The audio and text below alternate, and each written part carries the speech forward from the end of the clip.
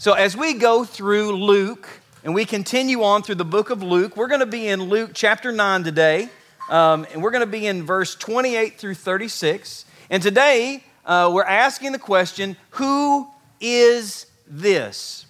Who is this? All throughout Luke, this question gets asked, who is this Jesus? Now again, the reason our service is a little bit different today for a couple of things is that one, there is a ministry local that we are commissioning this morning to go out and outreach in our community to share the love of Christ. Now, why are we doing that? Why is anybody wanting to be willing to do that? Because we've read the book and that's who our Jesus is. And so instead of just cognitively believing it, there's different families, and you can be one of them. If you haven't known about it, we've tried to make sure we communicate, but if you're hearing about this, and you'll hear more about it, but we're believing that if we go out and share the love of Christ, that God will draw all people to Himself. That's what we're doing as part of what's going on. We're also going to, as we commissioned the Nepal mission trip a while back, we're going to hear from them today, from us today, of what took place, because you know what? That happened in November. It's March. We thought it'd be a good time to fill everybody in. Why did we go? You'll hear about that, but I'll give you a hint. It's because of Jesus, okay? So, who is this? Well, if we go back and we look, chapter 7, chapter 8, and chapter 9 of Luke, it's interesting because the people are always asking, who is this that does these things? Think about this. In chapter 7 of Luke, verse 18, John the Baptist, now think about this. John the Baptist, he baptized Jesus, right? When Jesus came to him, John looked at him and said, I don't need to be baptizing you. You need to baptize me, because he recognized that Jesus was the Messiah. But things don't go the way that John's thinking. And all of a sudden, he sends some of his disciples and he asks him, are you the one that we've been waiting for? Are you the one we've been waiting for? Now, we'll unpack that here in just a little bit. But even John, who had this great moment of recognition, didn't see it and say, are you really the one? Who is this? Because you're not living up to what I thought you would do. In the next moment, in verses 48 and 50 of Luke 7, we have this sinful woman that's come. And here as she is dealing with Jesus and washing and anointing his feet and everything. And the rest of these people are going, there's no way, if Jesus knew who this woman was and knew about her past and knew all kinds of things about her, there's no way he'd be letting her touch him. But Jesus does know who she is. Absolutely begins to take her and reminds her that as she's come in this faith of coming to Jesus, he says, your sins are forgiven. And everybody's like, who can forgive sins? By the way, let me ask you a quick question. Who can forgive sins? Okay, good. Just making sure. I was like, this is not a day to ask questions, right? Okay, I'm sorry. People can say, only God can forgive sins. I can forgive something that you may do against me, but I can't forgive for something you do against somebody else. But God can. God can. But they say, who is this? Then the disciples are on they're going across the Galilee, the sea. And as they're going across the sea, all of a sudden the wind and the waves and everything goes crazy. And Jesus, it's time to take a nap, right? And he's sleeping. He's not worried about it. He's good. And they're all freaking out and they're like going, don't you care about us? We're going to die. And Jesus wakes up and he stands up and he goes, be still. And it's still. And the disciples who have walked with Jesus, all of a sudden they're like, who is this that can command the waves and the wind? And then even in John chapter 9, where Herod has beheaded John. At this point in the story, John has been beheaded. He's dead. But he keeps hearing, he knew how powerful John was. But then he starts to continue to hear about Jesus. And so even Herod is going, who is this? Is it Elijah? Is it what's going on? Am I being haunted because I've done these things? Who is this? Finally, by the time that we get to chapter 9, verse 18, Jesus asks them, and he says, who do people say that I am? Who do people say that I am? And so he hears the different answers, but then Jesus turns it more to them, and he says, who do you say that I am? Who do you say that I am? See, church, the question right now that God is dealing with this is not what does the world say Jesus is. The question is, who do you say Jesus is? What do you believe about him? Because in all honesty, that's the only question that matters. That's the only question that matters. Why? Because nobody else can live your life. And it doesn't matter what society says, but it does matter what you say. Now, as we have that whole background, I want us now to go to Luke chapter 9, verse 28, and let's begin to read here. It says, now in about 8 days after these sayings, he took with him, meaning Jesus, took with him Peter and John and James, and went up on the mountain to pray.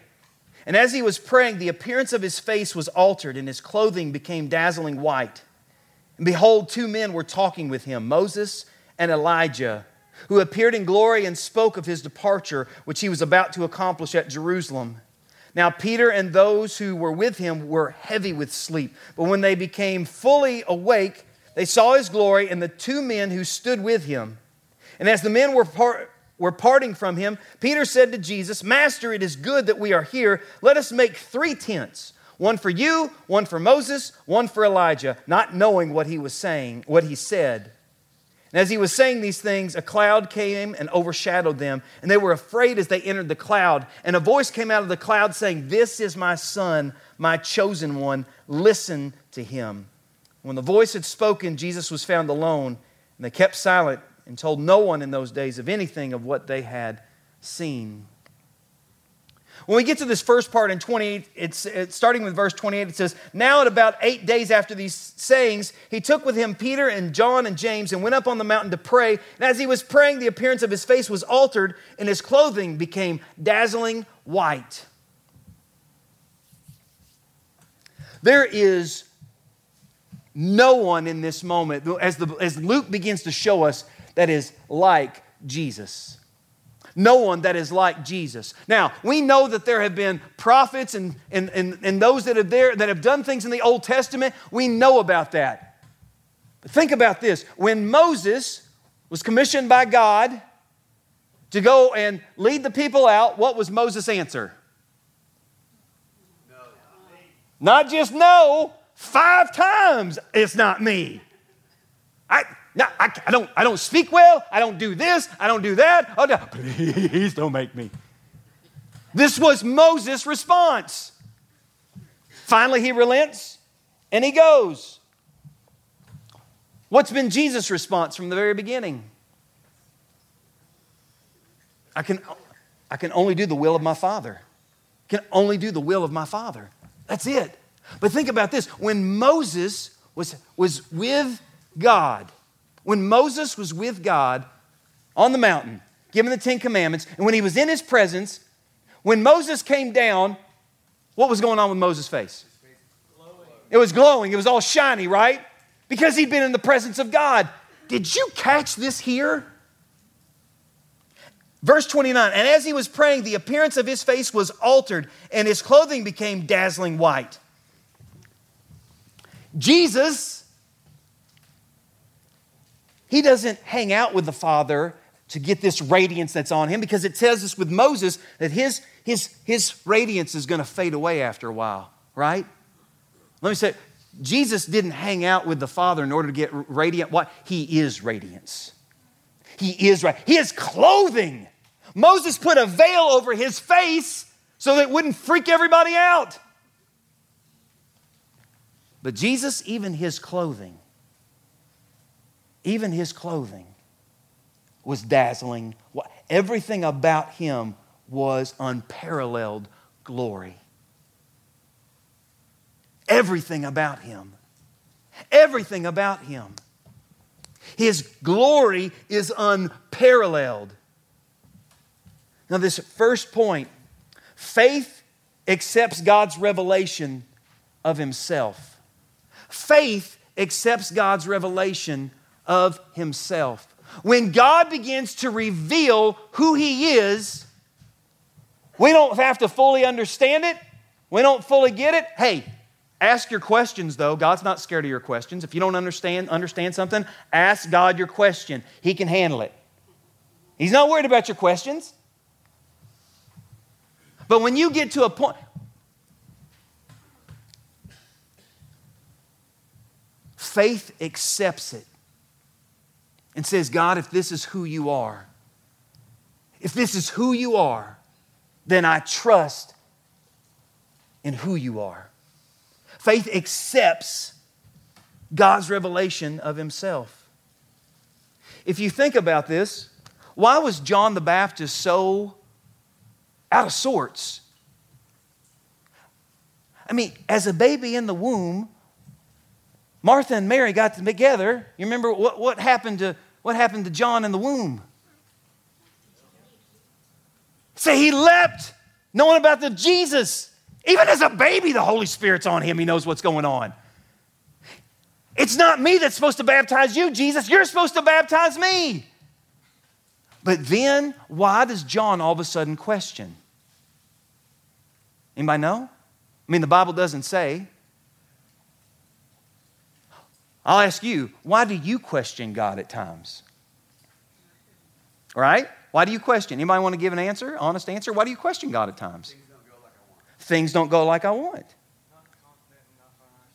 Not confident enough in listening and what's going on. Here's the thing. I have preconceived notions of who God's supposed to be. Let me share with you. He looks at me and goes, it's a good try. It's not who I am. We have doubts because we have expectations of how we say God is supposed to respond, never even asking if those are unrealistic expectations. They're just our expectations. Right? But faith, who is this that heals? Who is this that can stop the waves? Who is this? And then all of a sudden he's dazzling white? As the reader of Luke, I should be going, I've read that before in the Old Testament. I've read that. That's God.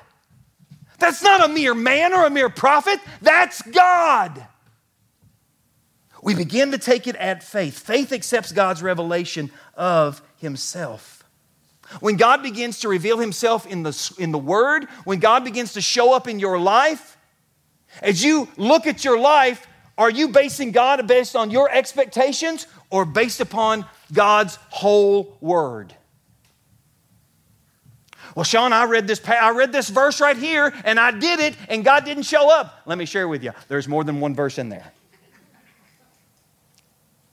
The reason why God may not have shown up, maybe that you need to have better faith. It could be the fact that you've taken one verse and you've made that your entire Bible instead of reading all of how God wants to say, you've had a false expectation of me. Come and get to know me because I want to show you who I really am. Faith takes and accepts God's revelation of himself. Now, listen to this and think about this. Verse 30, and behold, two men were talking with him, Moses and Elijah, who appeared in glory and spoke of his departure. That word can also mean Exodus, which he was about to accomplish at Jerusalem. His departure was going to be the cross, his death. And Moses and Elijah, wait a minute, who's Moses and Elijah? Loaded question, right? Here, we'll just make it easy. Aren't they supposed to be dead? Yes and no. Physically, their time has passed. But in God, they ain't dead. Their time has passed. Why are they showing up? To be honest, I don't know. But Moses represents the law. This is one view. Moses represents the law. Elijah represents the prophets. They have been pointing to God's Messiah this entire time. And they both happen to show up and be talking with Jesus about his death. As the reader of Luke, I'm looking at this going, who is this? He's given us all kinds of recognition of who he is. Now let's go on. It says this. Now Peter and those who were with him were heavy with sleep. You know, it's like they seem to sleep a lot. Have you noticed that? It's like every time you're with them, they're in the garden, they're sleeping, they're doing this. I'm sure glad that we don't have that problem. There's a reason why I think it shows that they're sleeping. One, because we struggle with paying attention if it doesn't capture our attention. But also, I think if you take it another way, we're asleep spiritually. We're not aware of who God really is. But I think about this at times. How many of you have fallen asleep praying? How many of y'all have fallen asleep reading your Bible? How many of y'all have fallen asleep as I've been preaching? Well, I guess I haven't done that one, but it's amazing. It's amazing how we have the hardest time concentrating on the things that are most important. I'm going to tell you right now, I'll guarantee you that I'm not always right when I preach. This always is. And there's sometimes I guarantee you that you're like going, man, I disagree with what Sean says. But I'm going to share with you right now, my goal is not for you to think, oh, what an amazing preacher he is. Because you follow me, you're going to hell. But if you follow who I say, I'm pointing you to Jesus. You wrestle with him. You'd be amazed how you'll interact with the God of life. The whole point is pointing to Jesus. This is what Elijah, Moses, this is what the law, everything was pointing towards Christ. And now we have Peter. They were asleep. They've woken up. They saw the glory and the two men who stood with him. And as the men were parting from him, Peter said to Jesus, Master, it is good that we are here. Let us make 3 tents, one for you, one for Moses, and one for Elijah, not knowing what he said. Now, it seems crazy that Peter would say this, but think about it. As a good Jew, they have talked about Moses forever. The law has been given through Moses. They have heard about Elijah. These are like the superstars of the faith. And so as they see them in this moment, they wake up. They're not fully aware of what's going on. Moses, Elijah, it's like they're having a dream, but how do they know it's Moses? And how do they know it's Elijah? I don't know, but they know. And so Peter goes, let us make 3 tents. One for Moses, one for Elijah, one for you. Let's do this. But notice in the passage here it says that Moses and Elijah were talking to Jesus about what? His death, his exodus, his death. It's going to happen in Jerusalem. Church, his death is central. The one thing that's different about Jesus than anything else is that Jesus' death and his resurrection is of the utmost importance to our faith. If you go and say, well, I want to be loving like Jesus, we're not called to emulate him under our own power. We're called to emulate him as we surrender our lives to Jesus' death, burial, and resurrection, and rise in faith as he comes to live within us. If you want to just take Jesus' charity and everything and just, I just want to be loving like Jesus, that's not who he is and that's not what he said. Christians are like Christ because Christ comes and lives within us. We are dying to self. Sean's personality is still here, but I am learning to look and become more like Christ as I surrender to him in loving relationship and obedience. When they see Sean, they see personality, but they should see Jesus. His death is central. But it also tells us this: faith doesn't tell God who he is or how he works. Faith doesn't tell God who he is or how he works. Notice here Peter, kind of asleep, not understanding, but he says, let's put out 3 tents. One for Moses, because as a good Jewish boy, I've been taught Moses is important, Elijah's important. Let's just tack Jesus on there. Jesus will be important too. Notice later on that Peter, when Jesus says that he has to die, Peter looks at him and he says, you can't die. What's he telling Jesus? You have to be a certain way, the way I want you to be. Anybody guilty of telling Jesus who he's supposed to be in your life? Jesus, you're supposed to be my what? What? Speak it out. Okay, Savior, I agree with. That's the truth. Healer. Watch this. And a healer in which way? My way, right? Sometimes it's my way. Counselor, yes. Unless he gives me bad counsel that I don't like. What? Do you know what I mean? Do you know what I mean by that? Jesus, what am I supposed to do about this? Love your enemies. Pray for those who persecute you. Let's find a different passage. Over here in Psalms, it talks about crushing my enemies. Let's go with Psalms. I like that better. It tells in here, let's see, what am I supposed to read? Let's see. God, I want you to give me a blessing. I want you to give me a blessing. Okay. I gave you this. But that's not the blessing that I wanted. Give me a different blessing. See, we try to tell God who He is and how He's going to be, and that's not faith. It's really a tantrum of a 3-year-old. Think about this. Anybody had children? I want a cookie. I'm sorry, we're about ready to have dinner. I'm not giving you a cookie, but I want a cookie.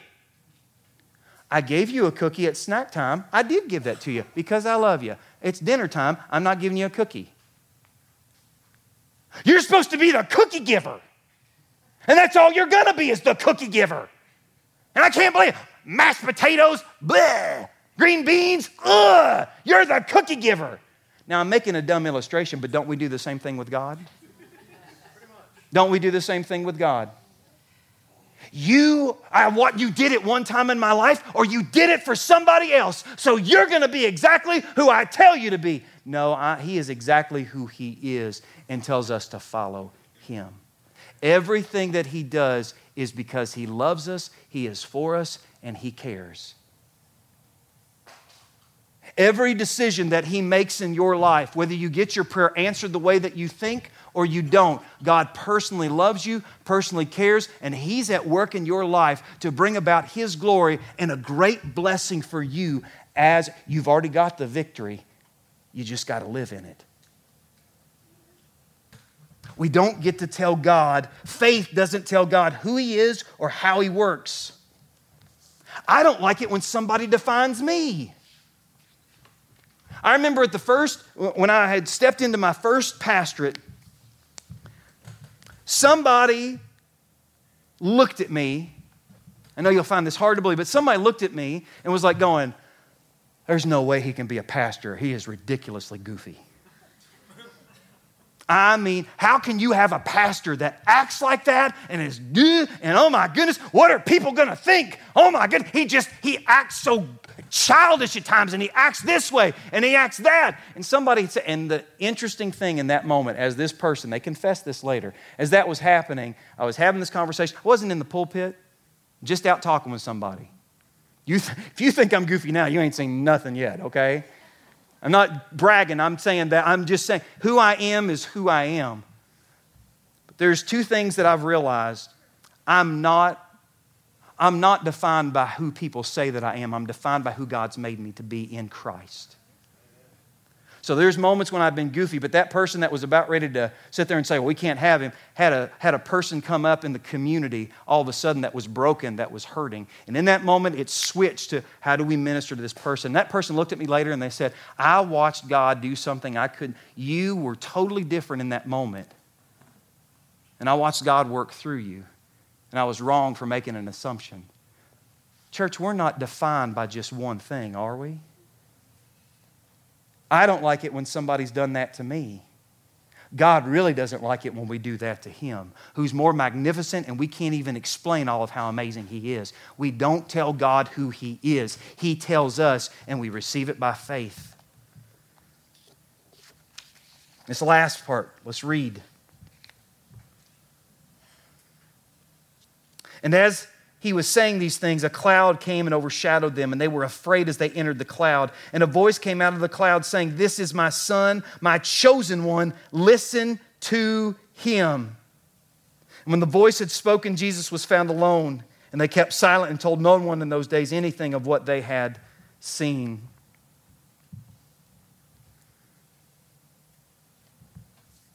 Jesus' words are full of power.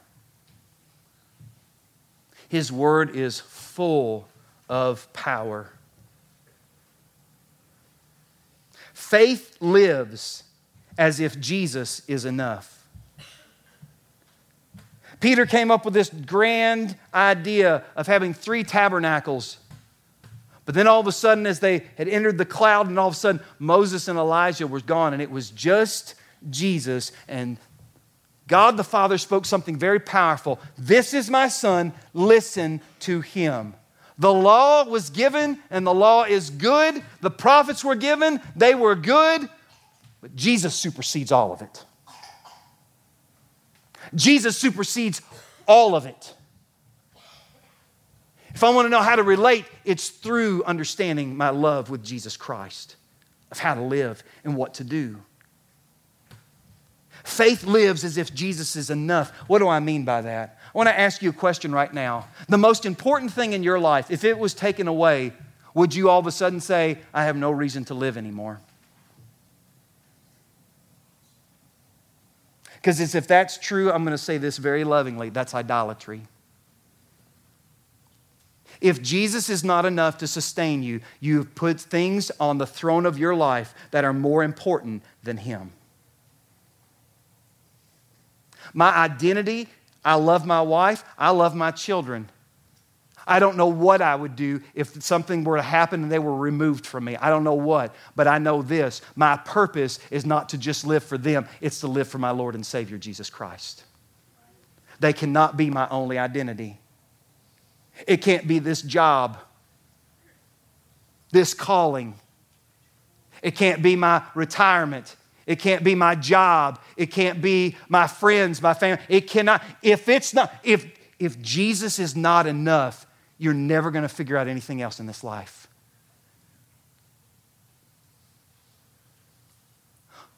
Peter was trying to wake up. They were trying to do this. They wanted to put 3 tents up there, and all of a sudden, poof, 2 of those people are gone. Only one remains, and the voice from heaven, "This is my Son, listen to Him." Do you know what that means? If I say that I really believe that Jesus is healer, and I really believe that Jesus can calm the storms, and if I really believe that Jesus is who He says that He is, and I receive Him as Lord and Savior, I can't be the same way anymore. I can't. There is nothing in my life that can be the same. There is nothing in there that is mine. There's nothing that's more powerful than God. There's nothing. Why? Because He is power, personal relationship, a God who raises the dead. So my question for you is this morning. Who do you say that Jesus is? And I'm not asking you, do you have factual assent that you could give me all the Sunday school answers? I'm asking you, who is Jesus in your life? If you want to stick to facts, that's fine.